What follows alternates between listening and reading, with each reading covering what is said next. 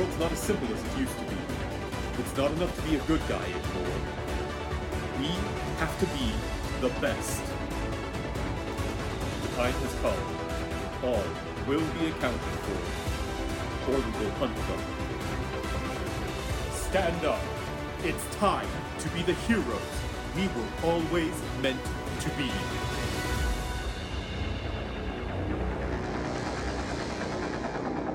No, this is going to be a thing that'll keep me up tonight. I'm gonna look over. I only know the one song from Ricky Martin. I'm not going back to Menudo for this, but I'm gonna have to like do some kind of mashup and like, you know, kill the monkey on my back, and then I can get to sleep. You know, it's like no, there is a way to combine Danny DeVito's song from Hercules with La Vida Loca, and I'm not gonna rest until it's done. Okay, sorry. A quick musical tangent. The cadence when you said no would have segued perfectly into like no, señora, move your body right. It was like too perfect, and I wanted to interrupt. I don't want to be rude. No, señora.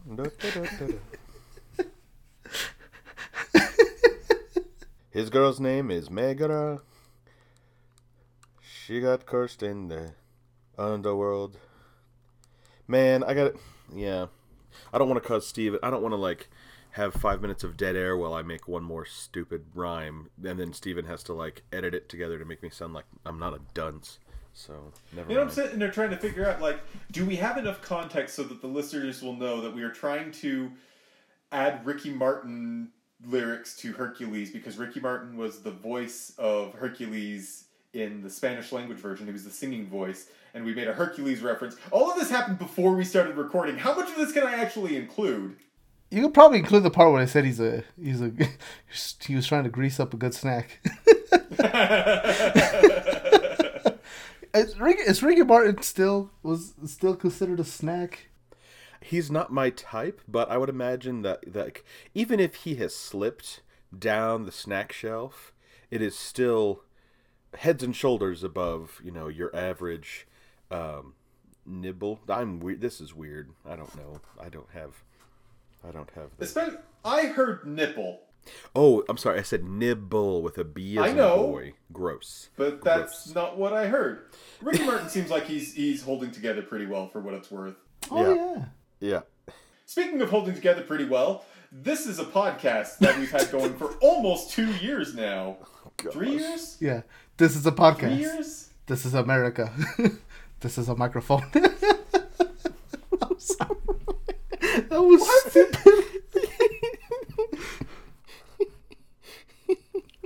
I'm Steven, and also confused. This is Aldo. This is John.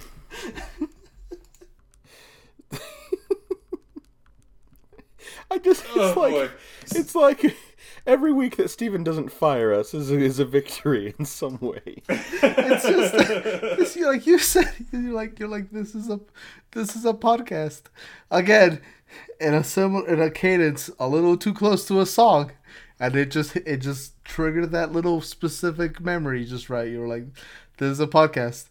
Don't catch you slipping now. The meter's not right. Whatever. We read Planet Hulk. The meter was running, Steven. You put enough quarters in there. We read Planet Hulk, and we're here to talk about Planet Hulk. And we're going to talk about Planet Hulk if I have to railroad the conversation there. Because that's the way that Steven planned it. What was that a reference to? Because you Planet Hulk. It's Planet Hulk. Steven you planned it. That's how you planned it. Oh my gosh. You planned it. Try to keep up, Steven. Jeez. It's a bit of a slant rhyme. This is a podcast, man. Steven, if it will take the edge off, if you want to take a lap, I'm happy to summarize it. Yeah, he'll take the Hulk of the work. Oh gosh, John, save us. Okay. I think we don't. But even before COVID, we didn't record in the same room. It's not just because of differing schedules and other commitments and cat allergies. It's mostly so Steven can't reach us with a stick. Yeah. I think that's. Yeah, it's real lucky we're not in the same room, or else Steven would have hit me with a Bruce Banner hammer. Yeah. Oh, I'm not wearing my Hulk fists. I had Hulk fists. I could have worn for the. Okay, you know what? You can't see me. I'm totally wearing them. Totally wearing them right now. Typing away on my keyboard. There you go. Here's my summary of Planet Hulk. First, let's get the great. I like this comic. I'm just going to say that up front. It was written by Greg Pak or Greg Pak, depending on which one is correct. Penciler Carlo Pagolo. Wait, hold on a second. I'm going to try to do it. If you're not sure on how to pronounce it, Carlo. You got two pack choices. Pagalayan. I am not up on my. Jeez. I do not speak Tagalog. Carlo Pagalayan is Filipino, and I'm guessing that if I was more prepared with my Tagalog studies, I'd be ready. But also, Aaron Lopresti. Inker was Jeffrey Hewitt. Letterers Randy Gentle and Joe Caramanga. Colorist Chris Sotomayor. And editors Nathan Crosby and Mark Panacea. This came out in Hulk, just in the Incredible Hulk between April 2006 and June 2007. And it's great. Incredible Hulk 92 through 105 and Giant Size Hulk #1. I don't think we read that for this podcast, though. I forgot to. Okay, good. It doesn't actually add that much to the story. Good, because I totally forgot. Yeah, so Giant Size Hulk, that one issue has 3 different stories in it. One of the 3 stories is technically part of the Planet Hulk story. Like, if you have the Planet Hulk trade, which I used to, that one little comic is somewhere in the middle. And we just forgot about it. Is that the one with the Planet Cho, or is that like a different... Was that a different issue? No, it's a different one. No, yeah, different from what came up in the app. Basically, what I'm going to... if you've seen Spartacus, the Kirk Douglas movie, then you've got the gist of it. I think that's the quickest wrap-up that we've ever done, so we can... Okay, but what if you haven't? Well, then what's wrong with you? It's Kirk Douglas, Dalton Trumbo, come on. It's Stanley Kubrick, even, come on. There's no excuse. Okay, all right. So, the Hulk, this is leading up to Civil War, the Illuminati, which are the tool bags of the Marvel Universe, kind of a representative of all the Marvel titles. Oh gosh, they're so bad. Iron Man, Reed Richards, I blame them, but there's also, like Black Bolt and Charles Xavier and Namor. They decide the Hulk is out of control. A gamma bomb causes him to lose control and attack Las Vegas, and he killed a lot of people, a lot of damage done. He's too dangerous. They're going to send him off to another planet. They tell him that there's a mission in space that only the Hulk can do, and then when he gets up there, they send him off into the galaxy. They intended for him to land on a peaceful planet, it says, but the shuttle passes through a wormhole on its way. They had a planet picked out where there were no sentient life. It was peaceful. There was life, but it wasn't like he wasn't gonna take over Mars or something with Martians already living there. It was just off where he could be on his own. Well, he lands on Sakaar instead. Sakaar is a planet gripped by war. There is an emperor who holds gladiator games. A native insect-like bug species is being oppressed by a humanoid species, and there's fighting going on there. There are factions working against the king, the Red King. I think I said emperor a second ago. Basically, the Hulk teams up with his fellow gladiators to fight against the Red King. He joins forces with the King's lieutenant, who has her own special powers, and they end up defeating the Red King, taking over the planet, and the ship that brought the Hulk there detonates. There's a hidden trap in there, a bomb just in case, and it ends up killing the Hulk's newfound queen, Kyra, and we end with him and his gladiator brotherhood pissed and headed back to Earth for revenge. What I skipped over, as I realized, was while he is fighting as a gladiator, he finds a fellow prisoner who's been taken over, who's been put in the arena by the Red King, which is the Silver Surfer. Yeah. kind of a big deal. I realize I skipped over that. There's a lot of other things. What I really like about this story is we have all these different characters that have all their own backstories, and they have all these things that happen to them. We're not given an exposition dump at any point. There's a couple of backstories given back to back, but other than that, it's laid out a little bit over the issues. This is 15 issues we read, so it was a lot to cover, but it was really well done. I really enjoyed this, and I think, you know, putting them up against each other, I like this story more than Spartacus, but it is kind of the same story. A slave fights against the man, and Hulk wins, and then gets hit with a loss.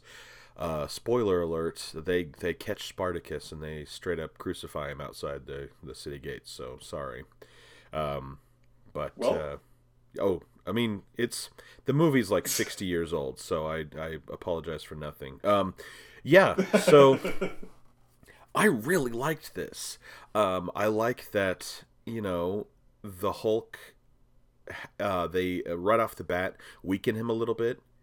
And so he has to build up to his usual Hulk strength because, you know, it's tough, I think, giving the Hulk people to fight, you know, where it's not just, well, the Hulk's going to punch them to death and they're going to explode and they're going to be bust up into a million pieces. We get to that point, but it's earned.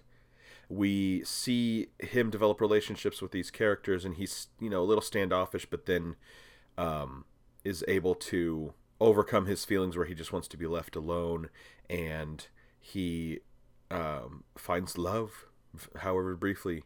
Kyra, who is the king's lieutenant, she switches sides when she realizes he has set this weapon against the people, these spikes, this I don't know, it's like the Flood in Halo.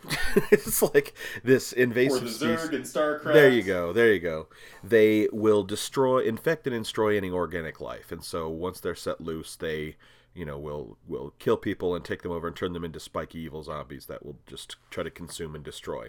The Hulk is able to bring everybody together, and even these these spike. It's a whole nother alien race that is used to living in the stars, but he's able to bring them in and offer them himself as a way for them to kind of feed and not destroy any more life. They just take his, you know, gamma blood, I don't know, and he returns them to the stars and is able to stop fighting between the different factions even after he unites everybody. And the kind of through line of all of this that I skipped over because I'm an idiot and I didn't like make a, you know, timeline note of all this is that him being there is fulfilling local prophecies of either the Sakaar Sun or the World Breaker. They're not sure which, and so we get these hints of prophecies by these different factions on Sakaar, like, oh, he look at his new life is sprouted from the earth where he bled on the soil, and oh, he's bringing people together, and he's you know, fighting, you know, for the people, you know, all these things. The Hulk being there meets the requirements of their prophecies, and he's just like, Hulk smash, bad guy. No, he's not like giving it any credence or anything. I really liked it, and I'm to the point now where I need to stop talking. I'm going to take a sip of water. What do you guys think? Quick question: was it a bomb? Because I thought it was just like the warp drive or something. You know, it may have been the antimatter warp core engine detonates in a massive explosion, quoting from the Wikipedia, as part of its self-destruct sequence. Sorry. By that point, I was like, no, just flipping, and that was really tragic because, like, I think they make a point of saying that it's been less than a week. The whole thing took less than a week?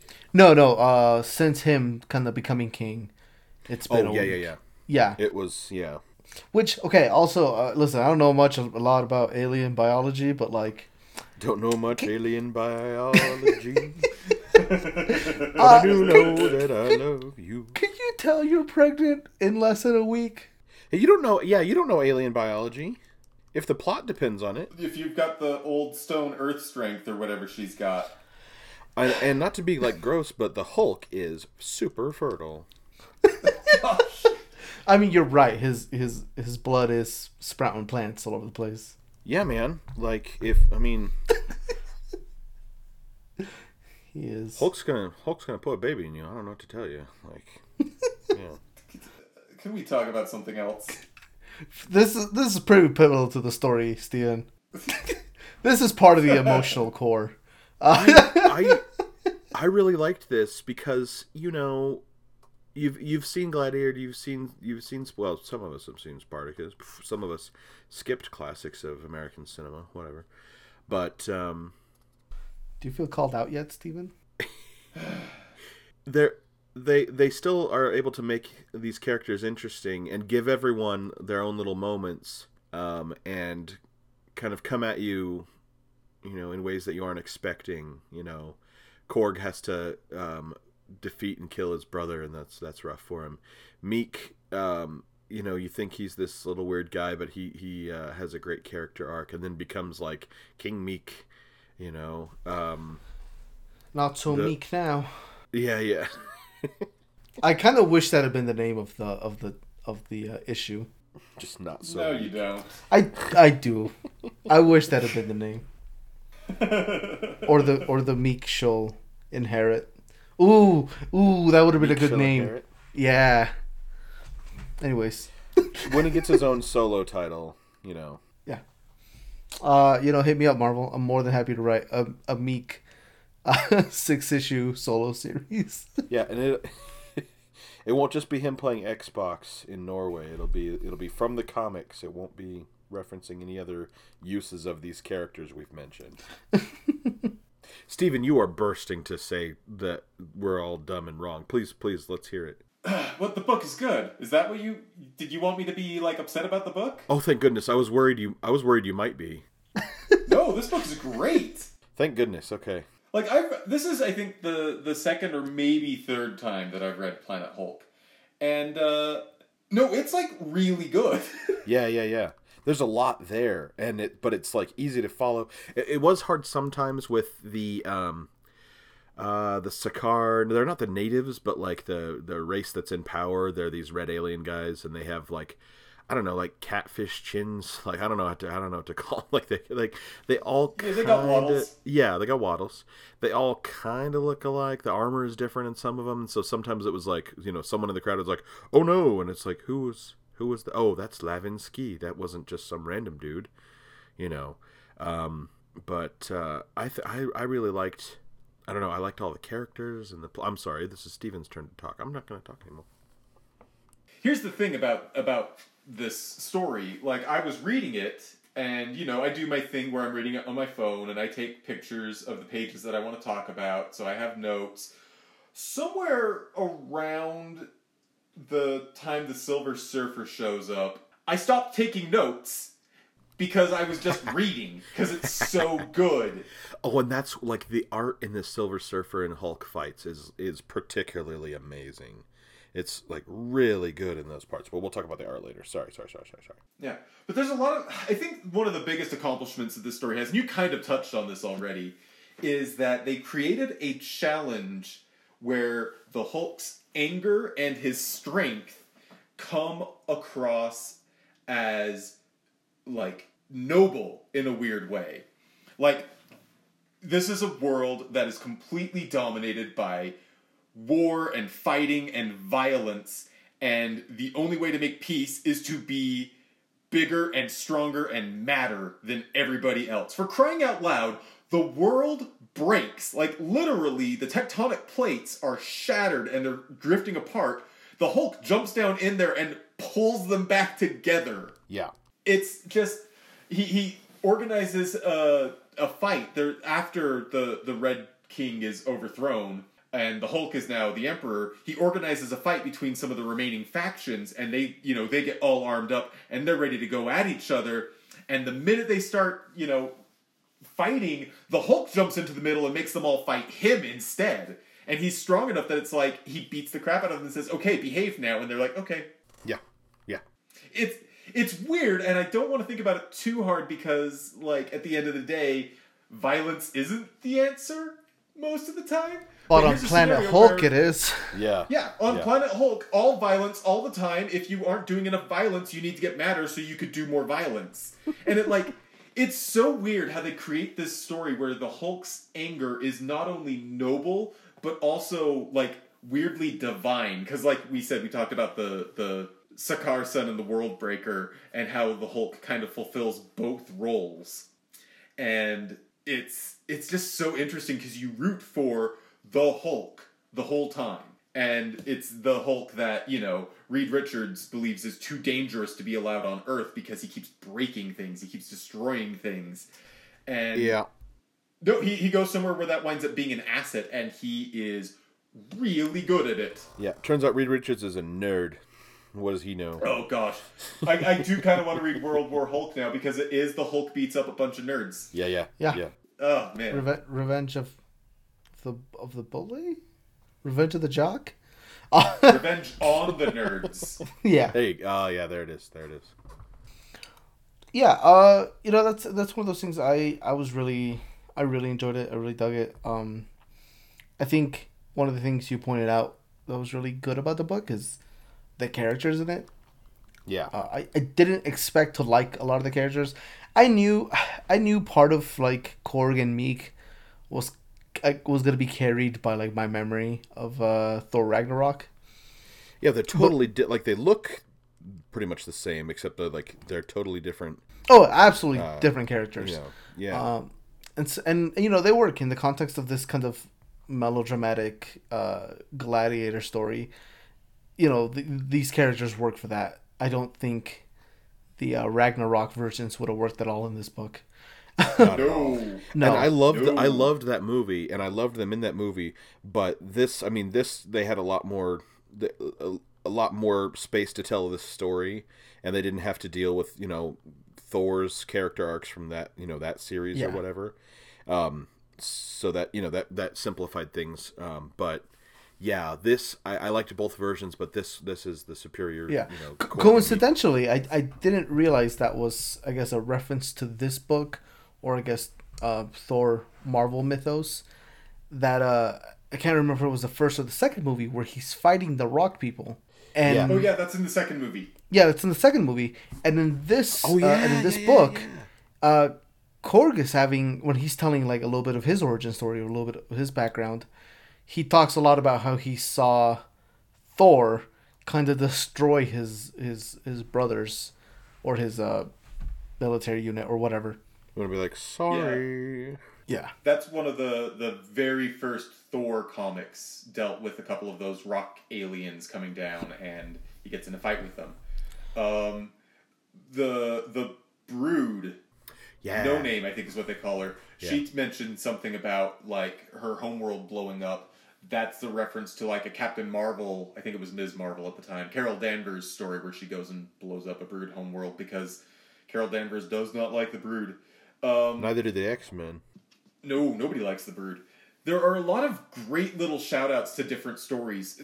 So I'm doing a thing just kind of on my own time, trying to read every published appearance of the Silver Surfer. Oh. It just so happened that right after I finished this, the next book that I had to read was the first time the Silver Surfer met the Hulk, which is a story that gets referenced in Planet Hulk when the Silver Savage shows up and the Hulk, you know, beats the crap out of him, and then the Surfer winds up blowing up all of the obedience discs. The Hulk mentions that all he ever wanted from the Surfer was to go into space with him, and the Surfer says, maybe I can do that for you this time. He's like, "Not and this then the time." Hulk decides not to. Yeah. But yeah, like that whole story, like this is almost like a perfect little event because it draws a lot on Marvel history. You don't need to know any of it, though, going into this. I think it makes everybody happy because it's like, it satisfies the people who do maybe have been following Hulk this whole time without alienating the people who are like, who's the Silver Surfer? It's like, all you need to know is that he's super powerful, and this is like crazy that these two are fighting. And I think it does a good job of, you know, if this is your first Marvel comic, your first experience with the Silver Surfer, you're going to want to know more.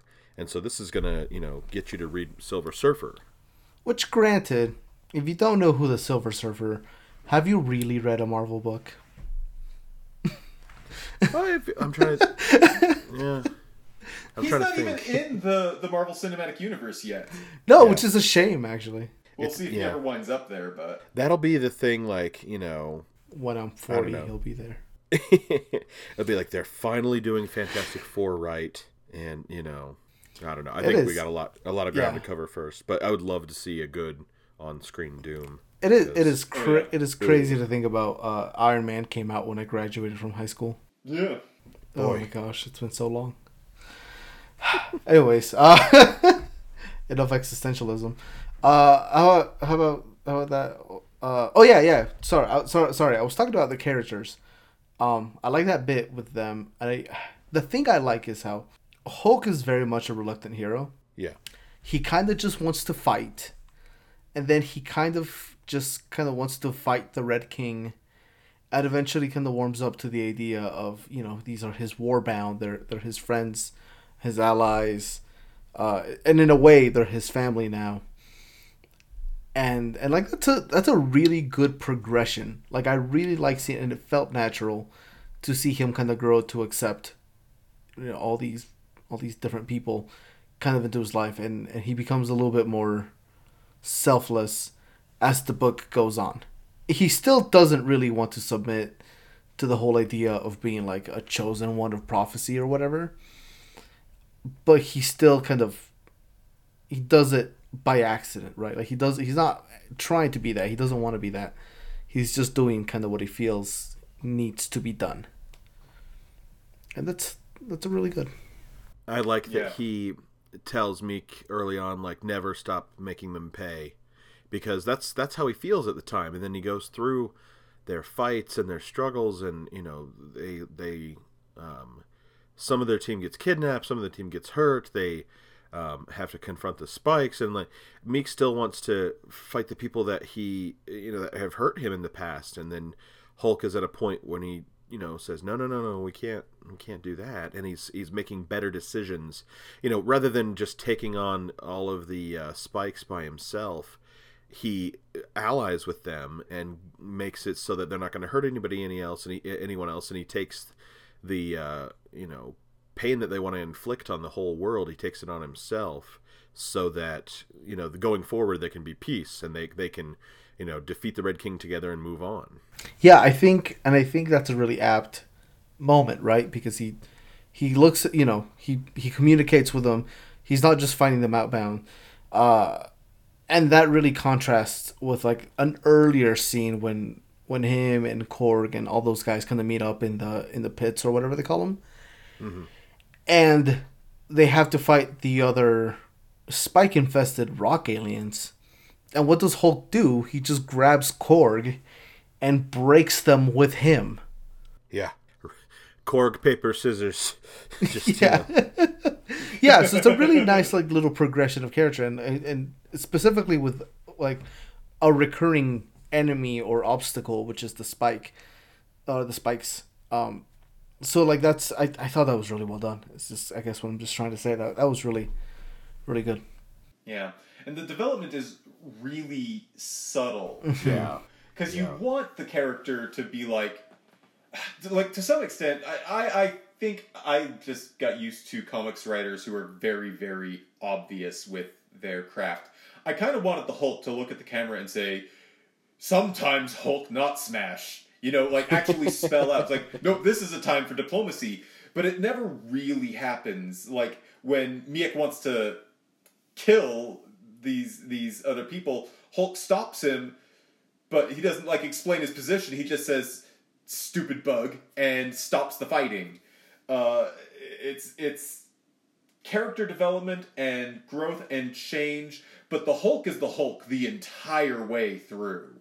If they did one thing perfect, I think is the character development and making you care about, you know, everybody to some degree. Yeah, I'm more interested in what's, you know, going on with, you know, Hiroim. Yeah. And, you know, Eloi, Kaifi, you know, the, you know, they have their own little backstory. Hiroim, you know, being a shadow priest, and like he, you know, he knows kind of the lore, you know, he's interesting. Yeah, I want to know more about him than like, you know, the No Name Brood, because it's like, wow, it's a brood. That's a, you know, like Marvel Universe's Xenomorph almost, just like a evil alien that likes to kill and eat everything. But right now, since she's the only one, then there's, not as much danger of her, turning on her team. And that didn't happen. I was surprised. I was like, at some point, that brood's going to eat some people, but it didn't happen. Yeah. I think another character that had really good development was Kyera. Because she very much, she is his antagonist and a little bit of a rival. And there's kind of a sexual tension kind of from the get-go between the two of them. There are multiple scenes where you look at the panel and you say, okay, now kiss. Yeah. Yep. So, but so you have that kind of underlying tone between the relationship. And while you kind of have this rivalry, this antagonist and protagonist rivalry, and eventually she kind of flips sides to join the Hulk and the other kind of rebels. Her kind of story of, kind of going from this lieutenant carrying out all the orders and to kind of being awakened and seeing that, the Red King doesn't really care about his people, even though she does, and that's kind of what she's been led to believe. That was a really good turn. A little obvious. I feel like you could see that coming a mile away. But just because it's obvious doesn't mean it wasn't well done. I think if there were more female characters, maybe it'd be less obvious, but it's kind of like, her and the Brood. It's like there's, Yeah. I don't know. There's a difference between obvious and seeded. Mm-hmm. And, it's one thing to write something that's just a cliche and kind of predictable and boring, and another thing to write something so well that the way the story shakes out is inevitable. And I think this is a little bit more towards the inevitability than the cliche, if that makes sense. Yeah, like Thanos. Yeah, Thanos is inevitable, and I am Iron Man. Yeah, it's not quite like, well, Scooby and Shaggy have only met 3 people this episode, and so it's got to be this person. Yeah, it's not like that. Yeah, but it is like, I don't know. I wasn't bothered that like, oh, there's going to be a romance here. I was more like, ooh, how's it going to shake out? Because she shouldn't be on the bad guy's side. Yeah, I guess that's what I was trying to say. Not obvious. I guess I said obvious because that's, in hindsight, that was obviously what was going to happen. But like you said, the fact that it was seeded well enough that like that's just kind of how it felt. That was the point of it from the beginning, right? It wasn't like Demolition Man, where it's kind of set, where Sandra Bullock is set up to be Stallone's daughter, but then nope. Oh gosh. Oh, thank goodness. Gosh. Yeah. So a lot better than that. Oh gosh. No, Planet Hulk is definitely better written than Demolition Man. I think I will go on record and say that now. I was going to say, the kiddie menu at Denny's is better written than Demolition Man. But, I love Devil Man. Please stop. But no, like, seriously, for what it though, is. Talking about the writing in Planet Hulk, that's the thing that impresses me so much about this book. Like, on a technical level, everything is good. Like, the art is clean and readable. The lettering is solid. I think I found one lettering mistake in the entire series where Korg is saying something, but it's in Miek's font and in a word balloon attached to Miek, but it's obviously Korg speaking, so it was a goof. And that sort of thing happens, but, like, other than that, lettering is really sharp, it's easy to read, but the writing is the thing that impressed me the most. Greg Pak kills it. Yeah. From, like, page 1, we get, this is the story of the Green Scar, the Eye of Anger, the World Breaker, Harkonnen, Harg, Hulku, Hulk, and how he finally came home. Like, all of this stuff. They're, like, really strong sort of repeated motifs in the writing all throughout. We've got the story of the Hulk, how he came home, the story... First of all, coming home is, of course, going to Sakaar where he, finds a family and finally makes peace. Also coming home at the end of Planet Hulk to beat the crap out of all the nerds who wronged him. We have the repeated motifs of the World Breaker and the Sakaar Sun. We've got the repeated line, never stop making them pay. We've got the repeated line, fighting for friends. like very strong verbal motifs repeated throughout the text. It's really sharp writing, and it kind of keeps things focused. It keeps the imagination like locked where it needs to be, but also engaged with where the rest of the story is going. We know the end of the story from the very beginning, but the ride is still so wild. This is a solidly written book, and I cannot like praise the writing highly enough. I think, John, you said something in your exposition about how there aren't a whole lot of big, lengthy info dumps. No. We get a reference to chemming, the way that Miek and his people communicate with each other within the first couple of pages, and they never stop to explain what chemming is. We understand what it means just from the context. Yeah. And that's the way it is with just about everything in this book, and it's marvelous. I see what you did there. Oh. We've read a little bit of Greg Pak. This felt more like I couldn't see the author. Like some authors, you know their style, you know what kind of things they're going to do. Like a Bendis book. Yeah, like a Bendis book. Yeah. But I like Bendis, so it works. But you can kind of see, the strings on the puppets, Mm-hmm. This, I was just immersed in a way that, like, I couldn't see Greg Pak's hand in it. Now, maybe if I read a whole bunch of his stuff, it'd be like, he's doing this, There was classic Pak. I watched a movie that Aaron Sorkin wrote, and he dropped a line in there that he had used in The West Wing, and I was like, that's like a Stan Lee cameo. Like, it's just, we don't need it. I mean, now I like Stan Lee cameos, but like a repeated joke or a repeated line just to like give continuity with previous works or whatever, it felt clunky. But anyway, I want to read more to see if I'm as immersed in it, because I just couldn't see his hand in it. It was just worked really well for me. Also, I want to read World War Hulk because apparently he has 2 surviving sons somehow, Scar and Hiro Kala, but I don't know how that works. I don't think it comes up in World War Hulk, honestly.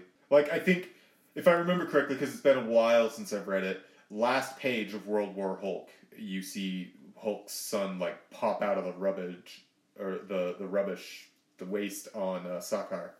Oh. Yeah, I don't think he's actually a player in the story. No, I didn't notice it. I was like, his dad was a player, though. Hey yo. Because we go from Kyra saying like, guess what, baby time, and then there's the animator explosion. So yeah. I also kind of love that there's like this brief moment of understanding between Banner and the Hulk when Hulk marries or kind of does his ritual with Kyra, and she wants to know all of him, and Banner kind of he lets Banner come out for a moment, and he's like, yeah, this is us, we're 2 people, but there's no like. You gotta send me back to Earth. There's none of that. Yeah. It's like this very like, the Hulk's happy, and if he's happy, I guess I'm happy. I guess that's all we've ever wanted, was just to find some sort of peace. And then like that, there's like just a super brief moment of understanding. Like, it's the first time we've seen Banner happen in this whole book.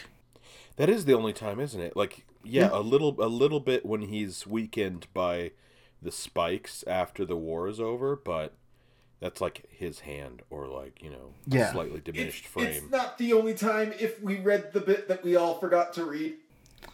Well, guess what, Steven? We forgot to read the bit. I'd say that's not canonical to our podcast, so... It's not canonical, to quote Bob's Burgers. I was just going to say, I was like, what's the...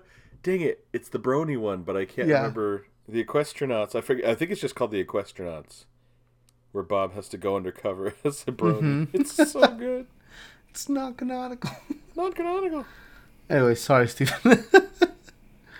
Like, it doesn't really upset the reading much, because it actually almost makes the arc a little bit better, in that it's like a 10-15 page story where the Hulk has nightmares about Bruce Banner coming in and like ruining his life. It's like every time the Hulk finds happiness, Banner pulls him out of it.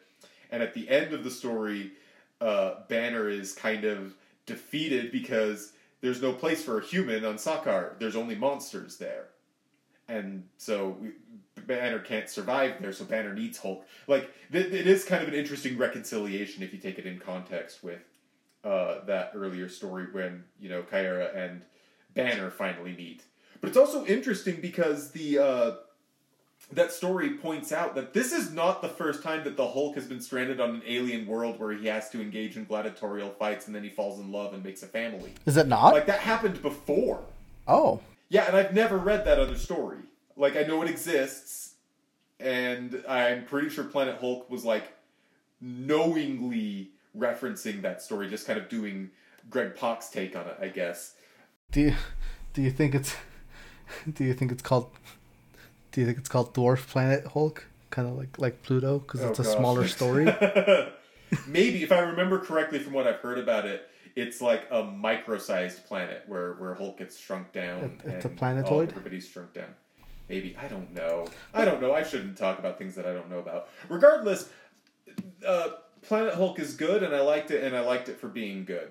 Yeah. And I think the other strong part, which we haven't, because the writing on it is so strong, we haven't really touched on it, but boy goodness, the art.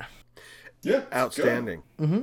Consistent, solid. And even the backstory art, where it switches to a different artist, was very good because we have a different narrator now, and so we get a different art style. And so the Brood reminiscing is going to be different from Korg reminiscing, which is going to be different from Meek reminiscing. I loved that, and it didn't feel like, you're changing artists in the middle of the issue. What's going on? It was like, cool, backstories. Like when they did the Korg Thor story. Like, that was done in the old, like, Jack Kirby style. Yeah, exactly. A little bit, yeah. Oh, gosh. And the covers are all really good. They are. There was, like, one of them towards the, like, middle end that I was like, meh. But still, like, yeah, above and beyond the standard fare. And I don't know if it's been a while since we've read a book this good, if I'm being honest. Like, just consistently good from beginning to end with, like, no butts. Yeah. Well, Kyra's got a bit of a butt. Yeah, she has a real inconsistent bikini, which I thought was weird. I don't know. I didn't dwell on it. There's a YouTube channel that I just found that I really like. I think the woman's name is Jill Bearup, Bearup.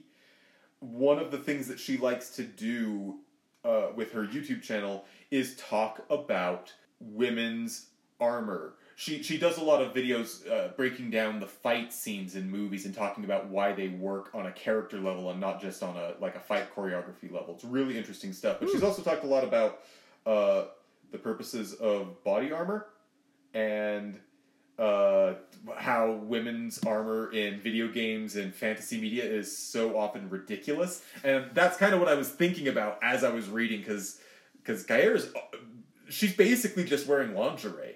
And it's like, that's not great. It's a battle bikini. Yeah, it's a battle bikini. But that's it. Like, that's the only thing about this book that I don't like is one character's character design, and frankly, the action is usually moving too quickly for you to notice it. So yeah, I was going to say, I was like, I don't recall it being, like, super revealing or anything, but, you know, if I flip through... I mean, it is revealing, but the art doesn't dwell on it. It's kind of like an Aliens 2 situation, I guess. It passes the Hawkeye test?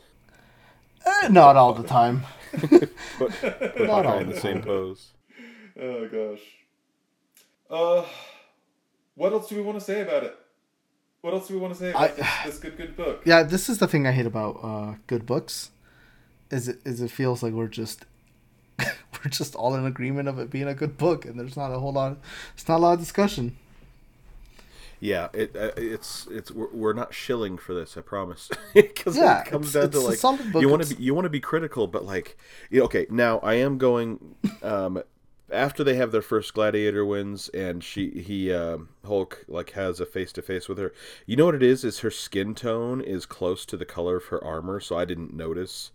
Like I was like, no, it's like a sleek like bodysuit thing, where I'm like, oh crap, yeah, it's yeah. But yeah, the action moves fast enough where it's not dwelling on it. But like, man, I'm just like flipping through this fight leading up to the Silver Savage, and it's just incredible stuff. And coloring too, great coloring too. Yeah. There's one other bit that I really like. It's when the Hulk is fighting with the Red King, who, frankly, not that interesting a villain. Doesn't need to be. He doesn't need to be. He's just so ridiculously evil that you can't help but know he's the guy who needs to be punched, right? That's what he's there for. But there is a pretty great character moment where the Hulk is finally facing the Red King down, and they're gonna fight, and the Hulk instructs Miek to chem everyone with the Red King so that the Red King knows why everyone hates him so much. And we see all of these scenes of, like, Miek's father getting killed. We see Korg's brother getting killed. We see Kair holding the baby who got incinerated when they dropped fire bombs. Like, all of these really tragic moments. And then you, at the very bottom of the page, you get the Red King, and he's rolling his eyes and audibly sighing. He just does not care. It's such a hilarious moment. Because, like, in almost any other book, that would be the moment where the villain, like, kind of realizes the error of his ways. But the Red King can't be bothered to have a conscience. Yeah. It's just a really good little moment of, you know, what an awful human being. Well, he's not a human being. He's a what an awful red being. He's a pinky. Do we actually know what the Sakaar I will tell colonizers you. are called? I will tell you because surely one of them will have a link where I can click on their name and it'll tell us. Let's see. Now just Planet Sakaar. Sakarian. I'm looking at Eloy Kaifi's page here and not seeing. Let's hold on a second. Species Sakaar Imperial. There you go. Okay, yeah. That's I think the best we're gonna get. He's an Imperial bunghole. Oh, I love hearing the name of the episode title. It's like when you hear the name of the movie in the movie you're watching. Steven, I dare you. I don't know if I can call this episode that. I don't think that could be the name of the episode. Okay, well, yeah, you know. the name of the episode is going to be Hulk is incredibly fertile. Oh god, That's worse somehow. It is. Guys, I'm looking at our top 30, and I'm worried about displacing something or the you know, like what has to go, because Yeah, are you already looking at the rankings? Yeah, I mean, think it's time, unless you've got something else to say, Aldo. I would hear more critique if you have it, Aldo. No, except I forgot it was the Silver Surfer until he appeared, because I was so used to the movie, in which he fights Beta Ray Bill. Yeah. The movie wasn't a bad adaptation. No, I feel like I need to rewatch it now that I have the context of the actual book, because I read the book like a long time, probably around the time it came out. Yeah. And when I saw that movie, I think I'd forgotten most of it. So I kind of want to watch that movie again now with the context. See, I'm torn because there are movies coming out that are based on existing material, and part of me is like, well, I better hurry up and read this book before the movie comes out so I'm in the know. And then part of me, good adaptations of book to film or comic to film are so rare that it can taint your viewing experience. You might love the movie. Like, I don't know. Like, even when I was like, you know, the first time watching Lord of the Rings, I was like, well, where's Tom Bombadil? Because I was, 17 and stupid. I got to rewatch the trilogy. I haven't watched it in a long time. Anyway, this is also, when I talk about adaptations, I have to mention by contract that Matilda is a near perfect adaptation book to film, and it's a wonderful movie, and Danny DeVito directed it, and it's terrific, and everyone should watch it yearly, if not more often, because it's just wonderful. Mara Wilson is also very funny on Twitter. Anyway. So, this is our 140th story. Dang! 140 books that we've read now. And, okay, you said top 30. Currently, our number 30 is the introduction of Beta Ray Bill in Walt Simonson's Thor run. Which is, plus It's good. And beloved by Steven, so naturally it gets a little plus. And me, because Scuttlebutt. Scuttlebutt is good. Okay, I forgot about Scuttlebutt when I was trying to dig there. Okay. All right.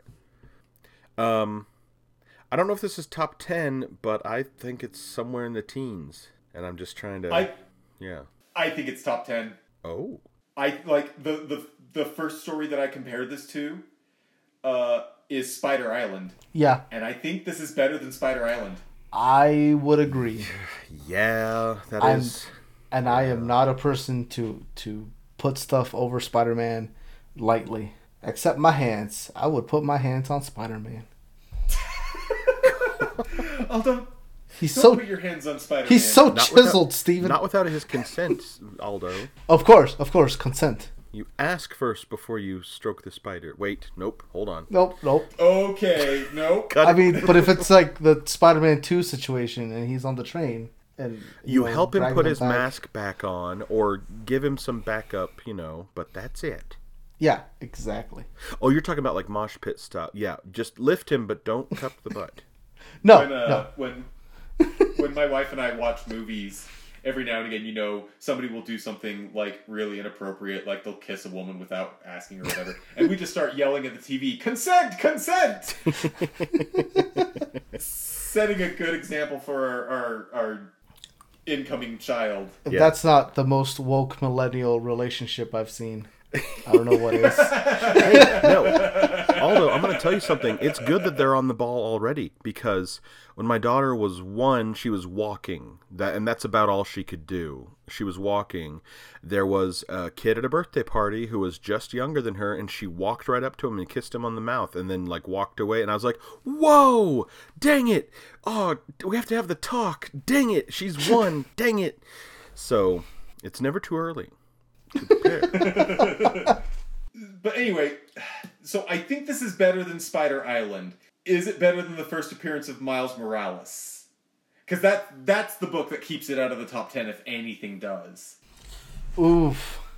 Miles Morales and the Bendis Pacelli team up is great. I don't know. This is a very tight story, and boy, who would be Spider-Man? It's a, we already have a great variation of the original Spider-Man story. We have Ms. Marvel as number 1, and I don't think anything is going to unseat that. Well, you never know. Maybe I'd love to have more great comics of that caliber, but it's pretty it's pretty important. So Yeah. I personally would say yeah. Not trying to take away from Miles Morales at all, because the more I read of Miles Morales, the more I'm like, yes, I need this in my life. But yeah, it's a very very well done story. I think part of what gives us the edge over the Miles Morales story, as much as I hate that, is that this is, with the exception of the World War Hulk cliffhanger, this is a complete story. Yeah. You could just end it there. You could be all like, yeah, they went off to go have adventures, or they went to go off to go destroy Earth or whatever, right? But the narrative and emotional arc of Planet Hulk is completed. He enters, he's a reluctant hero, he achieves many things, and then gets peace and is taken away from him.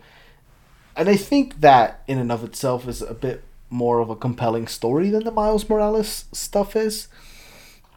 And if only because Miles Morales, if anything, is it sets up a really good launch off point for many more stories to come. Whereas this is just a really good story as is. So, do we put this at number 10?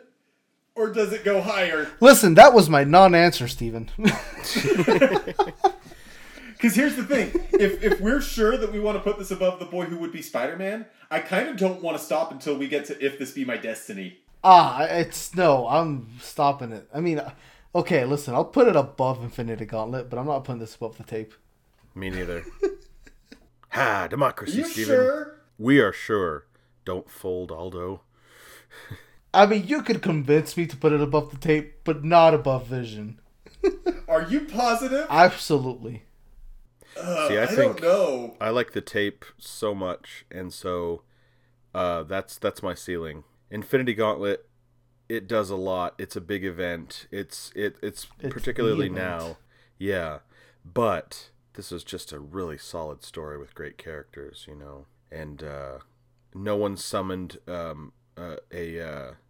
girlfriend out of the ether for themselves to spite death. I'm just gonna say this, and we'll let it fall where it falls. I read Planet Hulk, and I want to go do something. It actually energizes me.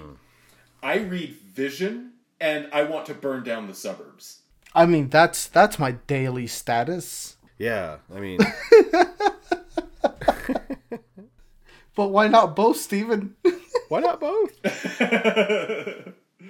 Yeah, I don't know. There's something about this story that just really pumps me up. But yeah, okay, I'm actually okay with this going at number 9 between The Tape and Infinity Gauntlet. Sold. Yeah, I feel good about that. This is such a good book. I forget every time like I said, I forget how good it is.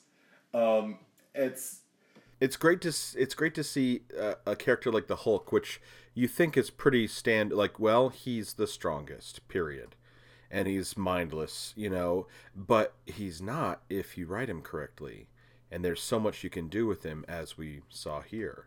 So, and I found that this was a lot to read, but I was always anxious to read more. So it has. Yeah, it never felt like it was going on too long. Because you know how you have that with some books, like Bendis books, where you're just like, okay, can we get back to it? The Infinity.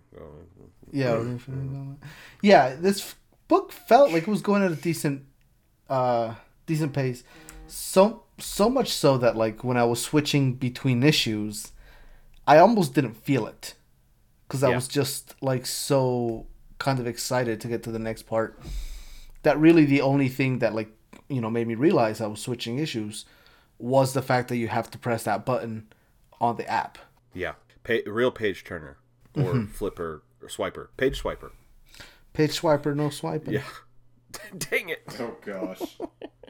Yeah, we watched 2 episodes of Dora, and I was like, nope, this is not going to be a beloved character in this household. My kids will like other. Oh, Steven, get your wife into Bluey, and then you can raise your child on the wonderful Australian cartoon that is Bluey. But what about Ni Hao Kai Lan? I don't know what that is. It's Dora the Exploradora, but to learn Chinese. How do you say no in Mandarin? Bo? Yeah, no. They're a family of adorable dogs, and they're great. And they love each other, and it's a very great show. Anyway. Speaking of family that loves each other, we're going to read Avengers. Those dirtbags. I'm kind of down on the Avengers right now. They sent Hulk to this planet, and that was not cool. They did not. Oh, right. It was the Illuminati. A good portion of... Okay, well, is there a member of the Illuminati who has not been an Avenger? I don't think Professor X was an Avenger, and I don't think Black Bolt was an Avenger. Oh, you mean Black Edgar Boltigan's not tight with Wolverine? Avenger Goltigan? Dang it. I'm gonna look. Hold on, Blackgar Boltagun is not friends with Loganagun. Yep, nailed Hugh Ledigar? Anyway, that is the stupidest joke we've ever made on the podcast. Oh gosh, yeah, probably. I mean, that's a real race to the bottom there, but race cigar bottom some guard. of the. I can't even dignify that with a response. But some of the casting talks and the story rumors coming out about Ant-Man, the next Ant-Man and the Wasp film, we thought it would be a good idea to learn a little bit more about the character Kang. Isn't that what the plan is? Kang Correct. is potentially going to be involved there. He's going to be introduced in Ant-Man and the Wasp sequel, which I forget what the. Quantumania. Sure, that sounds about right. Kang the Conqueror. I can tell you in a second, but yeah, that's the reason we're doing this. Right. So we're going to take a look at a series called The Kang Dynasty, which came out in around 2001. It's a 16-part story. So this is the only story we're going to read for next time. This was written by Kurt Busiek and has a bunch of different artists on it. It's Avengers Volume 3, numbers 41 through 55, and Avengers Annual 2001. So there's an annual. Let's not forget the little extra piece this time. Yeah. All right. I will say, out of all the dynasties that I am familiar with, Kang Dynasty scores pretty high above the Duck Dynasty. Yeah, I would imagine so. Oh, God. But below the Ming Dynasty. Yeah, definitely below the Ming Dynasty. And the TV show Dynasty. You know, I'm not familiar with that one. How so does I it can't rank in comparison to Dynasty Warriors? Oh, pretty low. I mean, have you seen Yeah. Lu Bu? It's Lu Bu. Jonathan Majors will portray Kang the Conqueror in the upcoming live-action Marvel Cinematic Universe film Ant-Man and the Wasp: Quantumania. So that's cool. Aldo, would you say Lu Bu is your boo? Absolutely, Oh, fool. we are off the rails. So we've ended like our discussion a little bit earlier. It's been a while. Do you guys have some time for some back matter? Oh yeah. Is there stuff happening? Well, I mean, We've we've all been watching WandaVision, haven't we? Oh my gosh. Oh, my we haven't goodness. talked I don't about think we've WandaVision actually on the talked about podcast. WandaVision on the show. No, We not at haven't, all. have we? No, we've referenced it because we've read books in preparation for it. Yeah. Boy, that is how you do a TV show, right? Yeah, we should probably give notice that like we are talking about this show the Wednesday before the final episode. Yeah. happens. Yeah. Spoiler alert if you are not, already in the know. I've already said that it's great. Yeah. I don't want to taint your perception any more than that. Don't laugh at taint, Aldo. Stop it. We are better than that. Man, I wish I had like a fart sound effect to We play are right not. now. We are. We are demonstrably not. Is Hayward at all from the comics? I don't think he's from the comics, is he? I cannot find him. The antagonist of WandaVision, if he is a character from Marvel Comics, I don't know who he is. There's a part of me that suspects he's gonna wind up being someone the same way that Agnes turned into Agatha Harkness, but that's a guess on my part. I don't actually know. Okay. So I was feeling a little weird. I thought he might have been like some weird kind of like SHIELD agent from something some time ago. But yeah, I don't came up. Doesn't have a Wikipedia entry of any kind that I can find. Just acting director of S.H.I.E.L.D. It's just it's the Wikipedia is just MCU characters. Oh. Right. So there's nothing there yet. Which is kind of in a way it's also refreshing, right? Because we don't have it kind of frees up the writing team to like do something different and new, which I feel like they have been doing with the interpretation of the characters. But it's also nice to have like an antagonist that you don't exactly know what they're up to. They don't have an MO.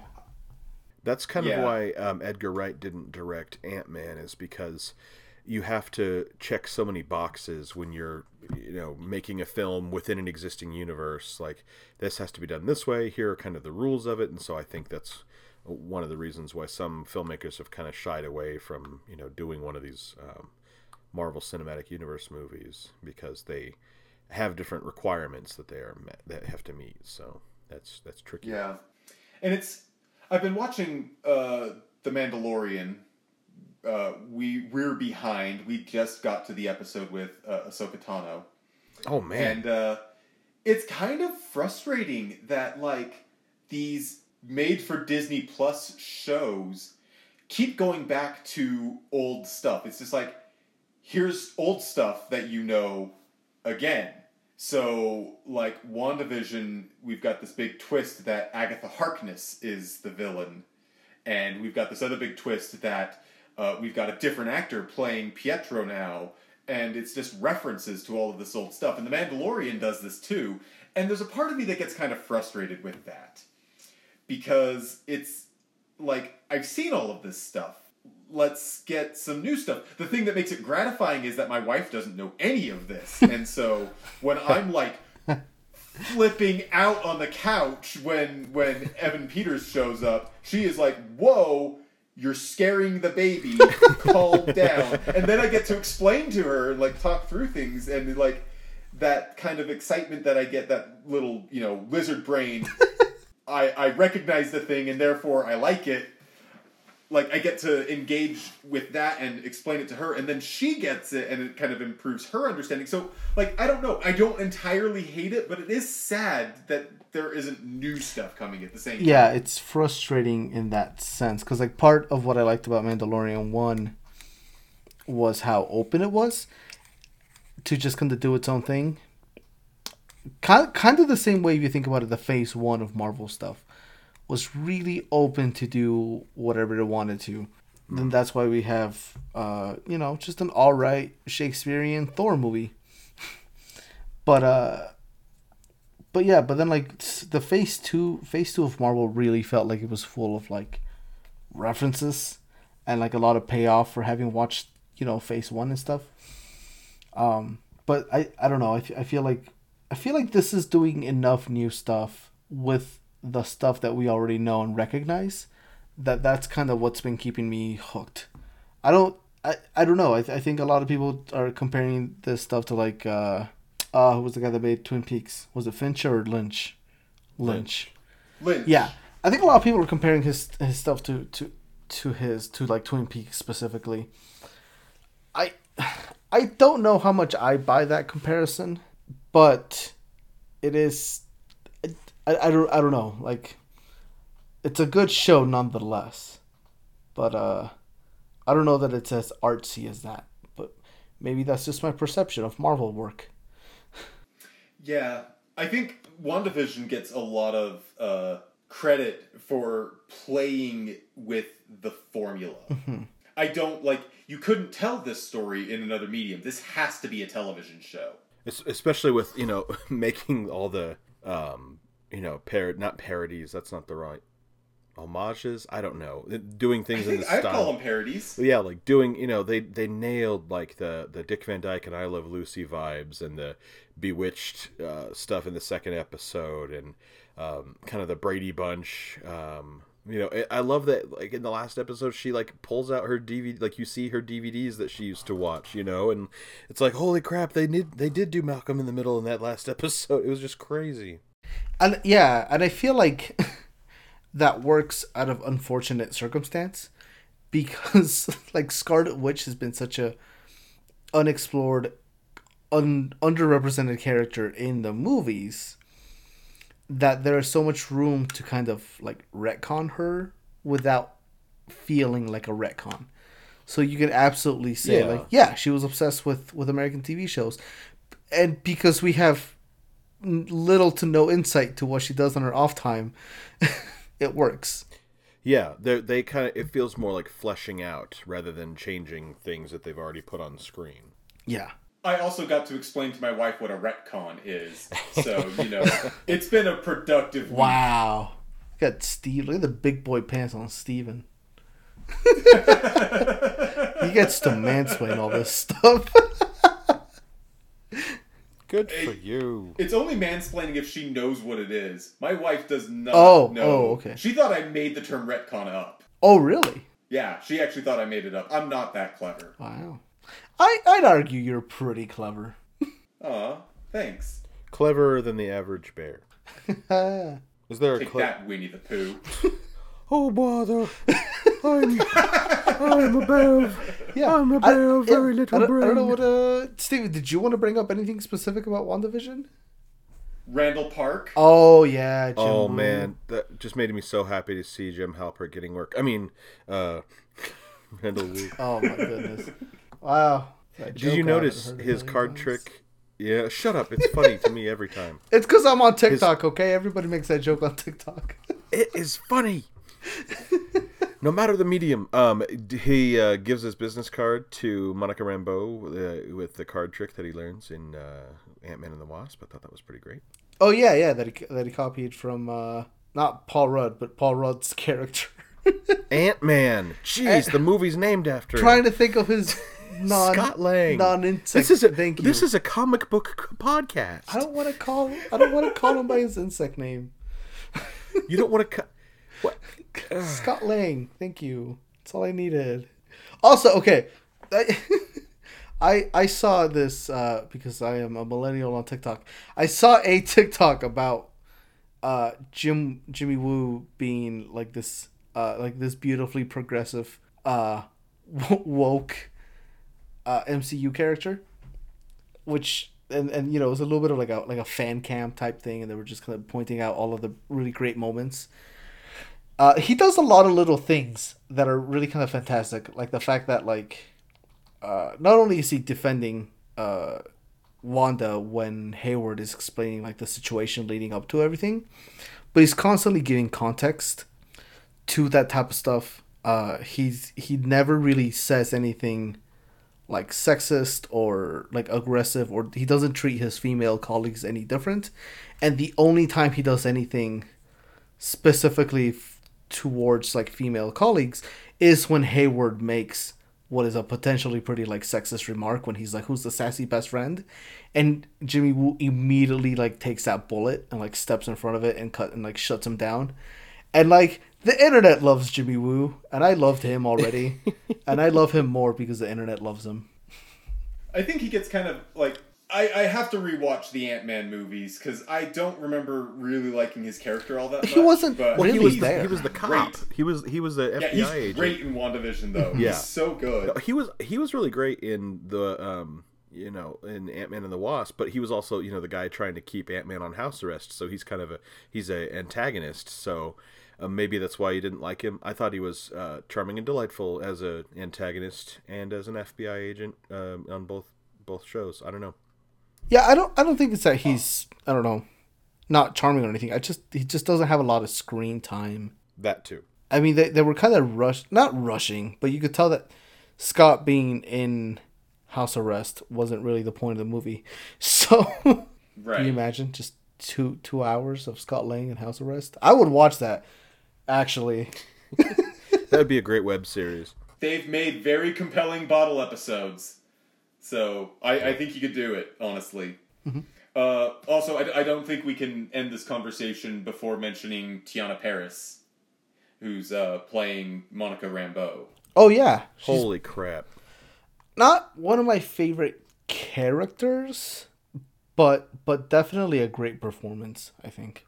Yeah, I see this as, like, remember there were, like, we mentioned, like, there were little moments in Captain Marvel, which is not one of the best movies. I'm really glad that I think I like Brie Larson as the role. I like that we have Captain Marvel, but, like, I don't know, the movie, it wasn't as good as that movie should have been more important than it was, and they had this moment and everything, and then the movie was not as good as other ones. But, nitpicking aside, it's like they took a side character from that movie and put her into this, and so it's making something really cool out of, like, somewhere you wouldn't have expected. Like this side character is now a really big deal and really cool, and is now going to be a superhero because she got powers, and we're going to learn what they are. So that, I thought that was cool. She got TV powers. TV powers.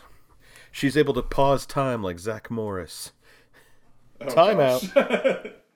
Yeah. I think she's pretty good. I like the character. She's got kind of the same sort of stubborn streak that I like in Captain Marvel, which is part of how she wound up with her powers, is she didn't back down when she probably should have. Yep. I'm excited to see what they do with her. I'm excited to see what they do. I'm really curious about the finale because I'm worried that the finale could not, it could fail to live up to what the rest of the season has done. I like the finale of the first season of Heroes. Yes. That was very disappointing. I am a little happy because of the way that the shows have been paced, which I feel like they've been appropriately paced, with the exception of like the first 2 episodes. Yeah, if they had put in a little bit, dropped a few more hints in the first 2, because the first 2 were pretty straightforward parodies of the shows that, they were parodying. But yeah, if they had dropped a few more hints, I think it would have worked better. But I'm also not going to complain about what we have. So. I was a little relieved to find out that the final episode, that the season finale, is supposed to be 20 minutes longer, because it feels like there's a lot happening, and I did not have any idea how they were going to resolve that in a 25-minute episode. Yeah, especially since this last episode had no Vision. Yeah. I mean, I don't know, Steven. It was a pretty good episode. I think the directors had a pretty good vision, and they set out and they no capital V produced it. Vision. It's confusing. Are you using your night vision? I'm not gonna lie, that's still one of my favorite lines in the whole show. And I hate it. I hate that it's one of my favorite lines. Yeah, because that's right, because the last time we saw Vision, he was phasing out of the van and or leaving the interview. He's apparently aware. We do not know. Oh gosh, it'll be interesting to see what happens. It'll be a shame if this ends with Vision not in the MCU anymore, because Paul Bettany is so good. Yeah. But at the same time, you kind of want him out at this point because he doesn't want to be there. Not the actor, the character. Yeah, I feel like if I would prefer to have absolutely no Vision left, none of the White Vision, none of the Paul Bettany Vision, or have this kind of expanded, more personality driven Vision kind of remain. Because that's been one of the things I've enjoyed about him is he has a lot more personality in this show than he has in the other films he's been in. Because he's been pretty straightforward. He's been pretty, robotic in a sense. And that's because that's kind of his character. So for him to feel a little bit more human, it's been really... I really love the episode when he fights with Wanda. When they're arguing, because he's genuinely scared. It's a really powerful moment for his character. Yeah, he gets angry, but it's this fear-driven anger. It's a very human emotion, and I've heard a lot of people complain about the Vision because he's just like a robot who wants to know what it's like to be a man, and it's a very boring character type. This is a really interesting spin on the character. Mm-hmm. It's relatable in a weird way. He knows something's wrong and he wants to fix it, but he doesn't know how, and that scares him, and that fear is so relatable. Yeah, and the fact that he is kind of waking up from kind of the control, and he notices a lot of these things that people don't seem to notice. So he points out the whole there not being any children in the park and everybody kind of being on their schedules and kind of some of the weird glitches going on. He notices this stuff. And it's, and then on top of that, he can't remember his past. He doesn't know who he was before all of this happened. I think that's it's a very well done portrayal. It is. Indeed. Yeah, Paul Bettany. Way to go, my dude. Really, really great performances by everybody on the show. I'm excited. Yeah. And I'm glad that... Including Kat Dennings. Yeah. Which... Remind me, you're a fan of hers, regardless, right? Even acknowledging, Yes. I was excited for Kat Dennings when she was announced for, the Thor movie. Yeah. I like her. Because, some of the stuff in, this, I don't know, some of it's kind of she's kind of I think her role was kind of the annoying character, but I don't know, I enjoyed it the whole time. But, this is hey, look at her, she went and got her doctorate after Thor. That's cool. She wasn't because she starts off in Thor as this was an easy credit to take, whatever, and then this one she's a doctor of astrophysics, so that's pretty cool. I enjoyed her, and I'm really glad that Catherine Hahn, because Catherine Hahn was in it. I was like, why she's given nothing to do in this show? She's so much better than that, and it's oh my gosh, it was Agatha all along, that. We heard the song. Yeah, it was really cool. I'm glad that she's given more to do, because at first it was she's funnier and more talented than just the aw shucks everybody side character so yeah. So it's good. There's not going to be a season 2, I don't think so. Hope you enjoyed it. I really hope there isn't a season 2. I like the idea of shows that just kind of get to have an ending. Yeah, that's something I enjoyed a lot out of the Watchmen adaptation or show. That was really nice for that to kind of be its own completed story. So I'm really looking forward to that from WandaVision, because it would be nice to be able to refer this show to people without necessarily having all of the baggage of now you're gonna have to watch this movie to figure out what's going on at the ending, or this character follows through onto this thing, and which you will have, right, because it's the MCU, but I just don't want the show to be so bogged down with that. I understand the appeal of having a show that goes on for a long, long time from the creator's standpoint. Like, I remember reading the Tina Fey biography for my book club a while back, and she talked about how she fought to keep 30 Rock on the air for as long as she did because it kept all of those people employed. And, like, I sympathize with that, but at the same time, from, like, a purely aesthetic perspective, you want things to end. You want things to end in a satisfying way, because you can tell when they're stretching a show out. You know, you can tell when there are filler episodes, and that bothers me. That's why I like Gravity Falls a lot. It's because it's 2 long seasons and no real filler. They do a bottle episode where they tell little short stories where they would normally like flash back to stuff. That Community did that one time. They had a whole flashback episode where they flashed back to stuff that wasn't in other episodes. It was like funny little side things that happened that weren't featured in another episode. So you weren't robbed of new show. You got a new show in the style of a bottle episode with flashbacks or a clip show, but it was, clips of new stuff. It was really cool that way. But I hate the feeling of like, man, we are just trying, you look at, we've been, in quarantine binging a lot of shows, just having shows on, just like, what are we watching tonight? Oh, we're making our way through this show or whatever. And I want to think of a better example than Friends, but yeah, there's some like storylines on Friends where it's like, well, that's not going to go anywhere. This is stupid, and you can tell when I just don't like, if I'm going to watch a show, I want it to be worth it. And, a filler episode, a clip show or whatever is annoying. Yeah. Maybe we shouldn't try to get John into anime. No, you shouldn't. I've been trying to tell you, and you guys keep trying at it. You keep trying at it. They warned me about you guys in Dare.